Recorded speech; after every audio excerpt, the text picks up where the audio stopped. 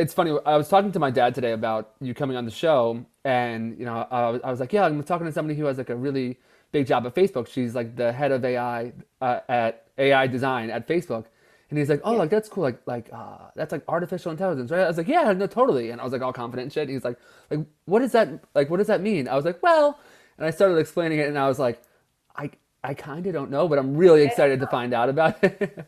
so Yeah, totally. so I'm sure you probably have to do this a lot, but Yeah. I know that you were working on profile and search, and we can definitely get into that. But in terms of like present day, um, Yeah.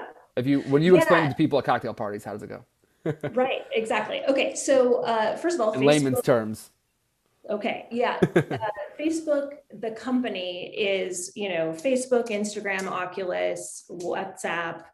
And so the artificial intelligence group provides AI technology to that, what we call the family of apps. Um, and some examples of AI technology are like if you watch a video and you don't have sound on and you see captions showing up, AI is listening to the video and automatically generating those captions for you. If you are using Facebook and you get a notification that someone has uploaded a photo of you, that's because we have face recognition and we can tell whenever your likeness is being used. And we use face recognition across the family of apps. So it makes Yeah. sense to build this technology one time, and then that way we can use it wherever it may be needed. Yeah. Um, so the AI team provides technology to the family of apps, and the first 300 people in the AI group were all engineers. So no, PMs or designers or user researchers. I've been working to build out the design team within AI and really define what an AI designer does. We are working with researchers who further the science of AI. And so they may come with something like, hey, we've found a cool way to have AI map the movements that you make.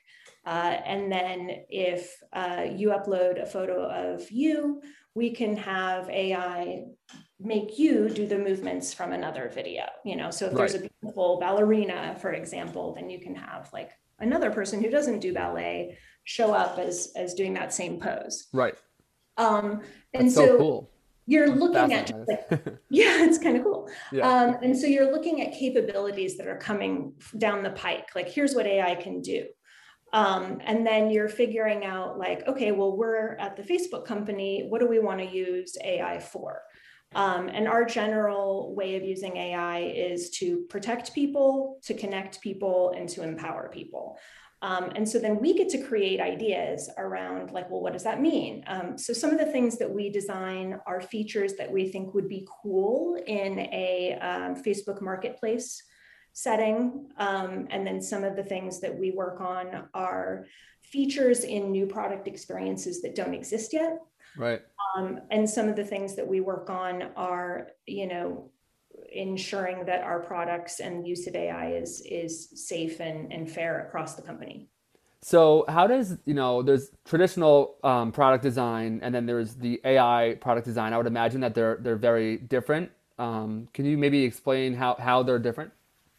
Yeah. So the back in the day when we were all making websites and the mobile revolution happened, I think a lot of us were initially a bit confused around like, okay, well, how is mobile design going to be different from web design? And the capabilities that a mobile phone has is that it knows your location, it has GPS technology, and then it has a camera input system, right? Otherwise, it's pretty similar to a computer. Maybe there's a smaller form factor, there's touch screen capabilities. But what you first had to do is list out those technical changes and then figure out like, okay, how am I going to take what people do on a website and have them do it on the phone? So you would have like, maybe I'm going to do my taxes. And initially people thought, I'll never do my taxes with my mobile phone. That's ridiculous. Right. But then it turns out that it's like much easier to take a picture of your W-2 for some people who have a simple tax situation Right. and then submit TurboTax in like one click than it is to use a website and enter in all your data manually. Right. The process of designing for AI is similar in that you're looking at the technological capabilities, but instead of just having 2 or 3 like the mobile phone had, there's like dozens, and so it's wildly more complex. Right. I've spent some time working with designers to come up with like a different framework. And what works well for us is, the traditional design process has the steps of empathize, where you're learning about your users and getting a sense of the problem; define, where you're like putting the requirements of the solution in place, like what is success going to look like; and then you ideate, you come up with a bunch of options, and then you refine and prototype, and then you test to find out if it's working, and if not, then you go back and empathize again. So that's the traditional process. Right. I think in the AI team, we have to do a little bit more within each of those swim lanes. So in addition to empathizing with users, we also have to actually articulate the future we're looking to create, right? More so than ever, there are situations where we're like, yeah, that could be done, but we wouldn't want it to be done. Right. And so you're looking to specifically say things like, I don't want AI to dominate people. I want AI to be a tool for people. People in AI will work together. Or the future I'm looking to create is one that is more sustainable. And so my product is going to, promote environmental sustainability.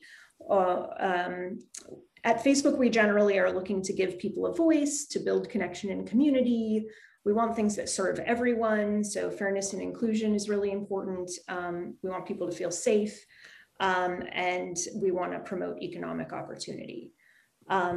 And so that's kind of what the imagining a better future is, like the key component that goes along with empathizing. Right. And then when you're defining, you're not just defining like, well, what are the requirements we want to have here? You're also defining AI capabilities. And so there you're figuring out like, what would I use in order to help solve this problem? Is it natural language processing? Is it the ability for computers to see?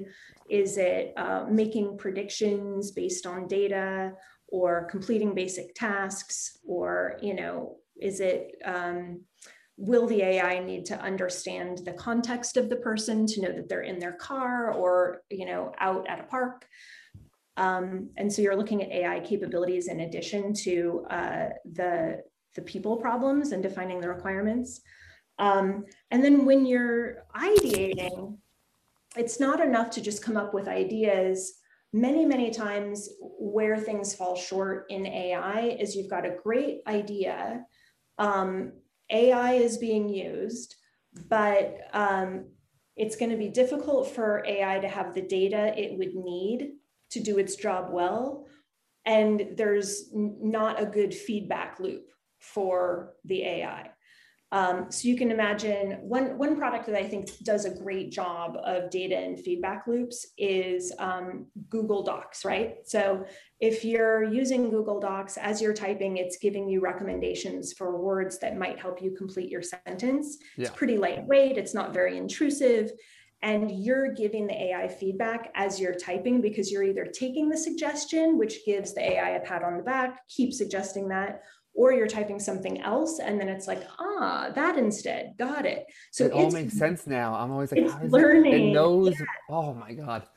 That's so crazy, because I'm like, how does it know? And the Google AI will actually help me to like, because there'll be times where I'll be like a little bit aggravated in an email, and I'll like start off the thing, and then it's nicer than you would be. It's like, yeah, no problem. This should have happened yesterday, and it'll be like, yeah, no problem. Let's touch base about this tomorrow. And I'm like, I know, it's always a lot friendlier. Yeah. Yeah, I know. I've noticed that's that. AI. That's so cool. See, like the common person like doesn't even know. Right. You don't think about it. You know when it's happening. That's But what you can imagine how terrible that product would be at recommending the end of a sentence if it wasn't constantly listening to what you do instead. Initially, the AI was probably really bad. They yeah. shipped it probably internally, and employees at Google probably saw recommendations that made no sense at all. Right. And then it keeps learning and learning and learning, and now that it's rolled off globally, it's learning in multiple languages, so it's learning exponentially.